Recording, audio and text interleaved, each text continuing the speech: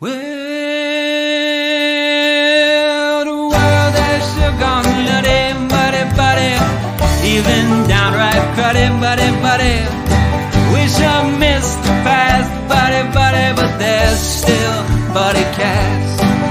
No, don't be nutty, go meet a buddy here on Buddy Cast.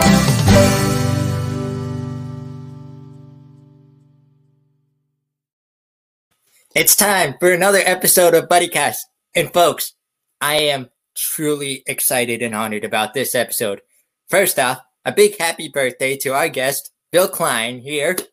And secondly, Bill is someone I look up to. You might know him from the TLC show, The Little Couple. He's the co-author of the book, Life is Short, which is a great read, by the way. I highly recommend this. And he's an inspiration to many little people out there. So thank you so much for joining us today. It's my pleasure to be here. Awesome. So let me start by asking, I'm intrigued by you and Jen, just your relationship, how you've developed, how you've started a family, and how you guys persevere every single day. Let me start by asking your story of how you met Jen. I want to hear your side of the story. Well, so we talked a little bit actually in the book about it. So hopefully I get it right here. As I mentioned, it's my birthday, so my memory is fading a bit. So I might need the book to refer to. But when we were kids, originally, we met at the age of 10. Jen was in the hospital at St. Joe's, which for folks out there that are listening that have dwarfism, if you were born in the 70s, you met Dr. Kopitz at some point in your life, most likely, and that's where Jen and I met. She was in for surgery, and I was post-op, so I was much happier. I was a much nicer person than she was at that time, which I know is hard for everybody to believe. But her mom kicked me out of the room because I was, smiling and trying to find out who the ladies were on the floor. And I think like I said, we were about 10 years old, so I was advanced. But nonetheless, that went nowhere.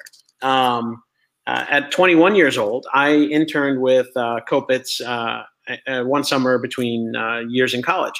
Jennifer had done the same thing the year prior, and Dr. Kopitz only took one person each summer. So it was kind of ironic that we had both gotten the opportunity to shadow him for 8 to 12 weeks. And while Jen was there, our nurse practitioner was talking about me, bragging about me. And when I was there, our NP was talking about Jen. And Jen was focused on medical school the next year. Her trajectory was not mired in dating. And mine, I was already dating someone at the time, so that wasn't really a good fit. So we kind of went different ways and never called each other. And then at 31, we both registered for a website called datealittle.com, which you may have heard of. And we jumped on, put on our profiles, and Jen famously says that her and her bestie in Pittsburgh signed up. Her friend signed up for a 50-mile radius on Match.com, and Jen signed up for a 500-mile radius on Date a Little because the opportunities are further and few in between. So she had put in a bit of a wider net that she had cast. And then she found my profile. I had found hers. I had written to her, and she never replied. She says that it was because she didn't pay the bill. Like she wouldn't get inbound email. I think she's FOS, but we'll just leave that there for now. But yeah, she wound up replying to me in like February, and the typical LP pickup line, "Hey, have we met at a convention?" And I said, no, I haven't been to a convention in quite some time. So I knew it was just a pickup line, which was hysterical. But I had been following her career path since I had heard about her in college with the docs over in St. Joe's. And so of course I pursued her vigorously. I flew to Pittsburgh after phone calls, and I think one night she fell asleep while we were talking, and I thought that was either a really bad sign or I need to get there and fix the problem by taking it to the next level. And so her next available weekend to have any fun during fellowship was her birthday weekend. So I flew to Pittsburgh on the 10th of March, 2006. I went out for dinner. We had sushi. First, we went for Starbucks and drank too many cups of coffee. Then she took a nap after being on call, went out for sushi. That was first date. And I fell in love with her before she rolled down the window in her truck to pick me up for dinner. She's a remarkable lady. She's, better than what you see on TV, better than what you see in glimpses. It's she's outstanding all around. So I was a very, very lucky guy to have caught her. That's an amazing, amazing story, especially for someone who's dating a little person right now. Yeah. So now let me ask you. So you go down the road, you get married, and then all of a sudden TLC contacts you about a show. Mm-hmm. What was that like? Yeah. So once again, Jen was the impetus for the reach out from the production company and the network. She had done a piece on GMA Saturday morning, kind of like a puff piece, if you will. And it was showing, people in different careers that were women and that were little people. So kind of a niche focus, to say the least. And they showed one of the gals that was doing some work out in Vegas. Minnie Brittany, I think, was it's Tara Joel, I think, is that was profiled opposite Jen or with Jen, and they showed Jen at work, and of course there was some intrigue there because someone that's just over 3 foot tall drags a step stool around to do her job, and but wicked smart, graduated from one of the best institutions in the country, really well trained and super compassionate. And so you could see that from the 30-second video, and I think that that's what caught everybody. So they came and chatted with us. They called us up, cold call, and pitched the idea of following our wedding. And we were hesitant to do that because, for obvious reasons. I mean, as an LP, you understand that, sometimes there's a nefarious intention, even if, it doesn't seem that way at first. And so we were a little guarded. Turns out, we finally came to a conclusion where long after our wedding, we decided on a format that I think was mutually agreeable. We didn't want to make it sensational, and they wanted to have something that people would continue to watch. So we married the two and tried to come up with something that we felt was comfortable. And that's kind of how it started.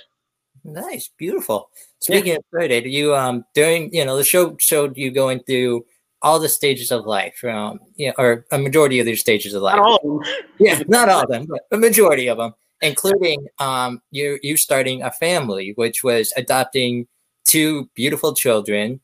So, what was the adoption process like for you? Like when you first started going through it to finally getting the result of getting the children that you always hoped and dreamed for.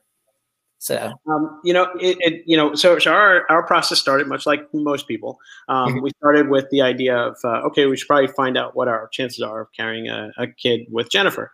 And, after speaking to some folks, in the LP community, medical community, that we trusted over at Hopkins and St. Joe's and, over at DuPont, we decided that wasn't really a safe route. So we started with surrogacy. We did egg retrieval with Jennifer, sperm donation from me, made a few embryos, tried to transfer. And unfortunately, we had one pregnancy that went, I think, a little bit further than 10 weeks, and another that ended just before 10 weeks. And that was more of they call it a chemical pregnancy. But nonetheless, it was disappointing. But I think at that point, it kind of codified our intention to move forward with adoption. We had been in the adoption process in a few different ways. We had done our home studies and all that fun stuff for domestic, but we hadn't started international.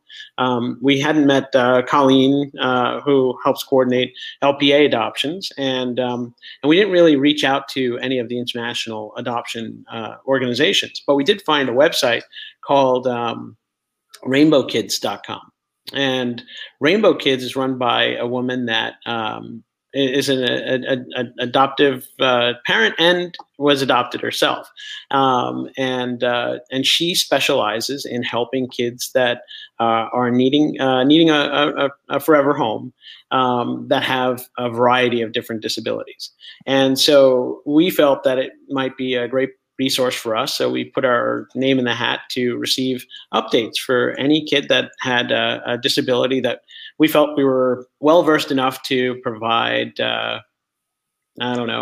some level of experience and education, knowledge that we can impart on those kids. And so that was kind of our filter. Plus, we figured, hey, it wouldn't be a bad thing to have kids that the family picture isn't needing step stools for everybody to be eye to eye. And so we went down the path. We started with Rainbow Kids, and we found Will's profile through Rainbow Kids.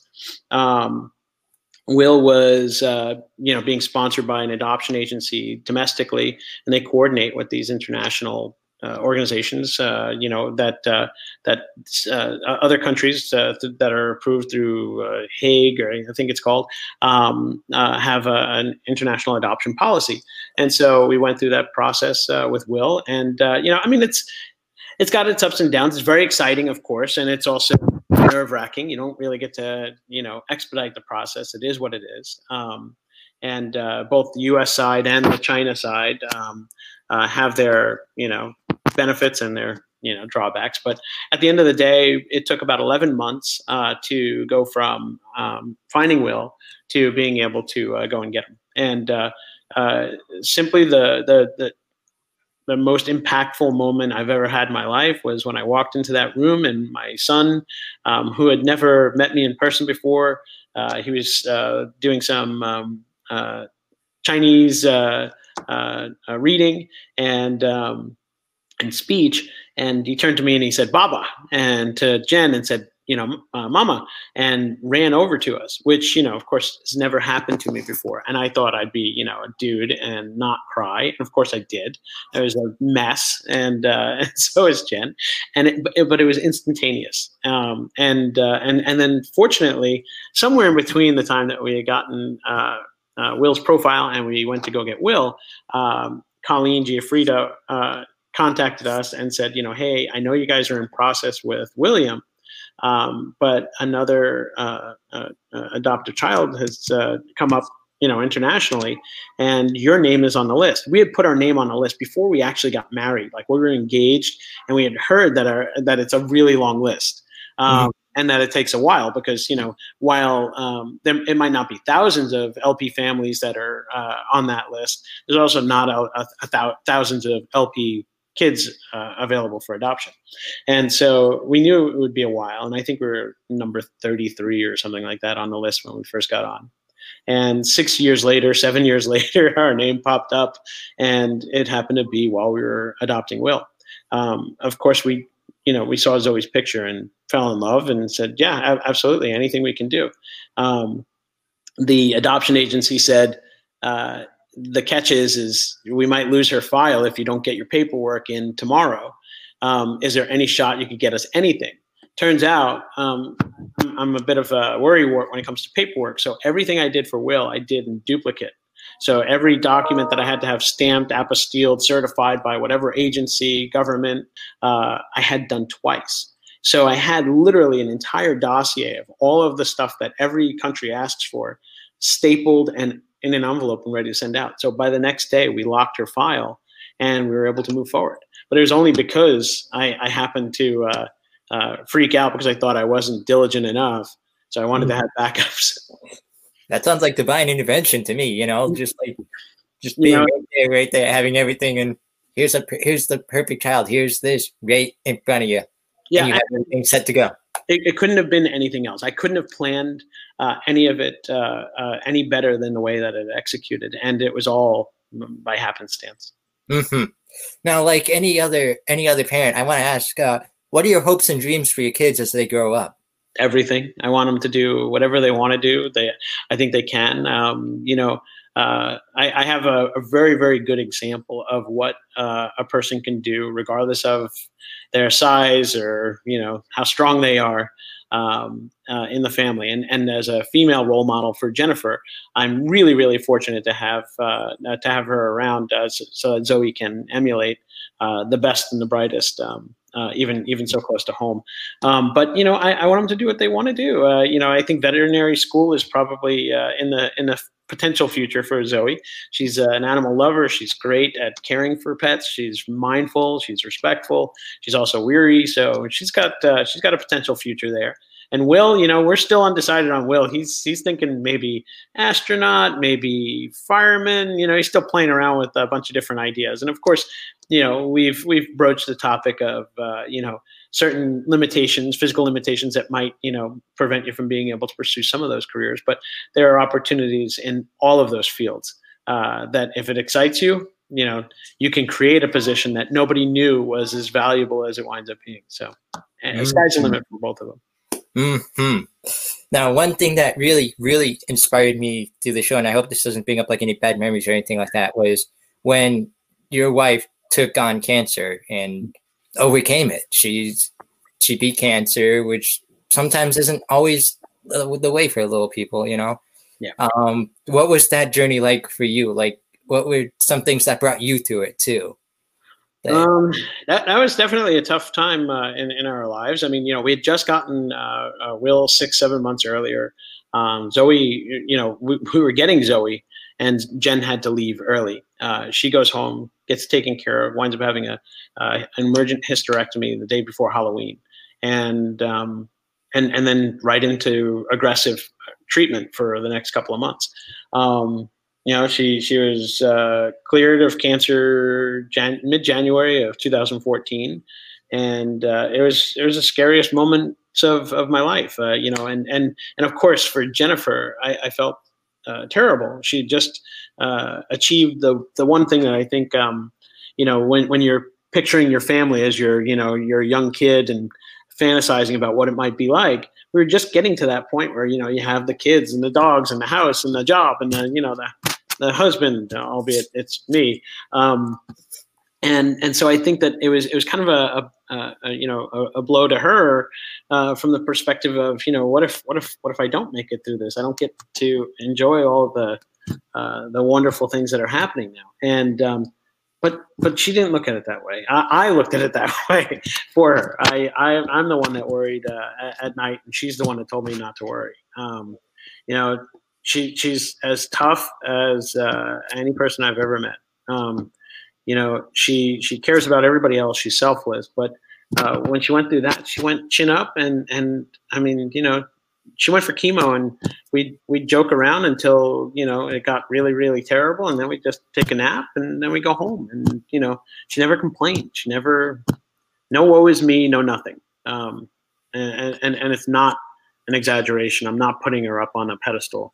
She's that girl. I love that answer. I love how she is that person that, don't worry about me, I can do this, rather than someone who just sits in the corner and goes, woe is me, or everything. Like you said, you were the one thinking everything was just looking up. Everything was just getting to that point. And then, something like this happens, but kudos to her for being that fighter. Yeah, no, she's a fighter. Yep. So on a brighter note, I want to talk to you a little bit about your book here. What was it like co-writing a book? Because I know that can be like a he said, she said moment, or well, so truth be told though, Jen's a busy lady, so I had to interview Jen for most of her parts of the book. And then of course, from a writing perspective, she edited to make it more her in her chapters. And then of course corrected things that, I may have used creative licensing to fill in the blank when she didn't answer my question. But normally it was a great way to find out whether or not she was actually reading it when she was editing, or was it getting through? So if I said, I was the only one for her from forever, and she's been fawning over me since childhood, she caught that, and corrected the story. But yeah, I think it's a great experience, because for us, the way we decided to write that book in particular was, we said a lot of our lives are kind of parallel, and for a lot of LPs, you run into similar circumstances. I mean, for the most part, you have a lot of medical intervention, you have a lot of time in the hospital, a lot of time in rehab, all those things that you have to go through just to, be mobile. And so a lot of our experiences, because of our age, were aligned because, you grow at the same rate, relatively speaking. You have the same problems when you hit puberty, relatively speaking. And so we had the same surgeries when we were 2 and 3. We had the same surgeries when we were 8. We had the same surgeries when we were 12. And so it's kind of interesting that we'd run into each other probably more than a couple of times. We were in the hospital at the same time, but we run into each other at least once or twice during that time. And I think it was fun to just kind of go back and chronologically lay out where we were. Now, we didn't go into medical records to go even deeper, but we probably could align some of our, documents from St. Joe's and see how often we actually were in the same place at the same time. That's awesome. Yeah, but it's two different perspectives, of course. And so my life and what I went through as a child, her experiences as a child, and then finding some of the motivation. And then, of course, at the end of the day, we wound up connecting. And that's, why we talked about, our parallel lives, or to the degree that they were, and then ultimately crossing a few times, and how ironic it was that two people that are from different parts of the country with different trajectories, different families, different ways of thinking, wind up crossing so many times and eventually getting together. Mm-hmm.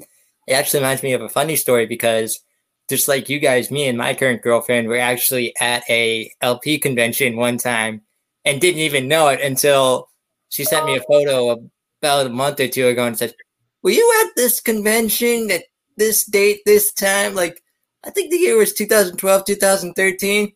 Yes, why? Third row, fourth person to the right. Fourth person to the right. I'm like, oh my gosh. So it happens. It's and the beauty of it is that you met. The bummer of it is that it could have been sooner. Exactly. But I tell Jen this all the time. I said, if she had actually hung out with me in my mid-20s, she wouldn't have liked me. I wasn't focused. I didn't have as good a trajectory in job, and I didn't know what I was doing. And I was still kind of a kid. And so is she, of course. So I think as you get a little bit older, you find your pace and who you really are going to be for the rest of your life. And if that's the one that she marries, then chances are you're set for a while. Exactly. We're a lot different than we were, what, 8 years ago, Thank goodness. Yeah, exactly. So speaking of, now going on to the subject of the TV show, The Little Couple, I know COVID has probably put a pause on the filming for now. Am I correct? Yeah, right now we're not filming. I can't really talk too much about the whole TLC thing because they don't really let us disclose that stuff. But the future is TBD with COVID. So as soon as this is over, I think we'll probably have that conversation again and revisit what our plans are for the future. Yes. So the other question I want to ask you, I asked this to all of I call them buddies, when that come on my show. Sure. What, in your own words, would you describe as a buddy? Well, for me, so I established this with my close friends. Is I'm my buddies are people that I can call on for anything, and if I need a laugh, I can reach out and just forget about whatever is bothering me. If I need help, they're there. And I think it needs to be reciprocal. And I enjoy just as much getting that phone call, even if it's a crappy situation that they're going through, because I'm glad that they look to me for help. And so I have a lot of buddies that, that I talk to on a regular basis. And for the most part, it's just, keeping a friendship alive and well, and then being able to know that whether it's been a day or a decade, that you can pick up the phone again and say, hey, I need you. And, if they respond, that's your buddy. And one part of being a buddy is being charitable. So I always ask this question too. If you could have our audience donate to one charity of your choice, what would it be and why? Well, obviously I would pick things that are my advice would be pick the thing that you're most motivated by. Nothing feels better than taking money that you earned, that you worked hard for, and putting it to good use, whether it's something for you or it's something charitable. And for us, we focus on a few different things. We focus on healthcare, of course. So we donate to pediatric healthcare organizations. We donate to St. Jude's and organizations like that provide great care for people that can't afford it, that need intensive care. And we also, of course, donate to LPA. Last year, I ran a fundraiser on my birthday, and we were able to generate a couple of bucks. And I think I might do it again this year because I have what I need, and I love the idea of being able to give back to the community that's taking care of me. Cancer awareness is, of course, very important. Breast cancer awareness is very important. We donate to both of those. And then international adoption for us is another focus. So I don't have one that I could say I prefer because they're all so important to me. I try to spread the wealth a little bit. So, I can't. I'm not a billionaire or millionaire. I have some money in the bank and we work hard, but the money that we donate, we try to spread it around so that everybody gets to see a little bit of an impact, and hopefully that's helpful. Yes, most definitely. Now I gotta ask, what's the family up to today, other than celebrating your birthday later today? I'm not actually sure right now. Well, so courtesy of COVID, I'm also the teacher in the household right now. I am also the housekeeper and the general fix-it guy because we don't really let anybody in. Sorry, someone's calling. So that's kind of where we're at right now. We're just I would say putting out fires. But today they finished up school at noon with their tutors, and this afternoon I'm up at about 1:00 to start social studies. So that's what we're doing today. Nice. Yeah. Nice. Yeah, and Jen's at work. She's teaching a class at Johns Hopkins. So. Oh, beautiful. Yeah. Alrighty. Now, October is Dwarfism Awareness Month. Yes. So what words of knowledge or say advice do you have for our audience out there about this month? Well, I think it's fantastic that we put some energy and focus on Dwarfism Awareness Month because, quite honestly, there isn't enough attention provided. I think there are a variety of different concerns that are relatable to people that don't have dwarfism, or to their families, or to people that have similar circumstances. But aside from the physical, the more obvious concerns, there's mental health and emotional well-being that are constant concerns for people with dwarfism. And I think that this is a great opportunity to pass on good messages to both other LPs that, hey, you're not alone, of course, number one. Number two, things. I know it's too cliche, but things do get better, and stay the course. With your initiatives, and don't let people get too in the way and tell you what you can and can't do. But I think it's a great opportunity for our community to get out there and to profess our ability to be as normal is. Mm-hmm. Alrighty. Now it's time for what I call the ultimate BuddyCast buddy question. I'm going to split this into a few different parts for you. I'm going to try. Yep. The first one is for anyone who's looking to write a book. What is your advice? Get a ghostwriter. Mm-hmm. No, I think write about something you're passionate about. Get all your ideas down first. Don't worry about prose or grammar or any of that stuff. The best content will be the driver of whether or not your book is what you want it to be. Mm-hmm. And the final part of this question is going to be for anyone out there who is looking to start a family, whether it's through regular process, whether it's through adoption, anything of those sorts. What advice do you have to them, seeing where you are today, and compared to where you were back when you were first starting?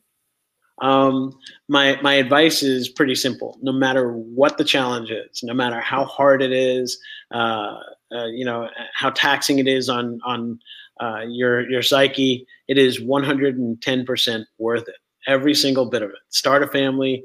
They change everything. And of course there are things that you don't want, that you wish you could, maybe filter out of the parenting experience.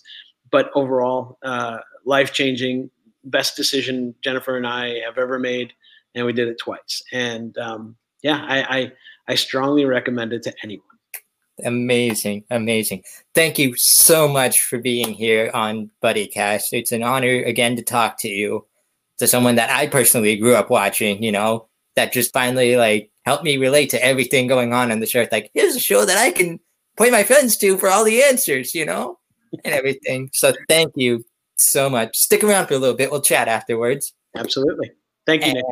For all my buddies out there, number one, this is Bill, the birthday boy, Klein. Happy birthday once again.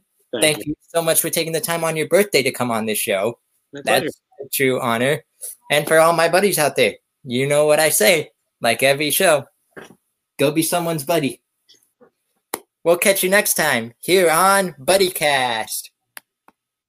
Well, the days are going fast, buddy, we've got to make them last, buddy, before they've all gone past, buddy, tune in to BuddyCast.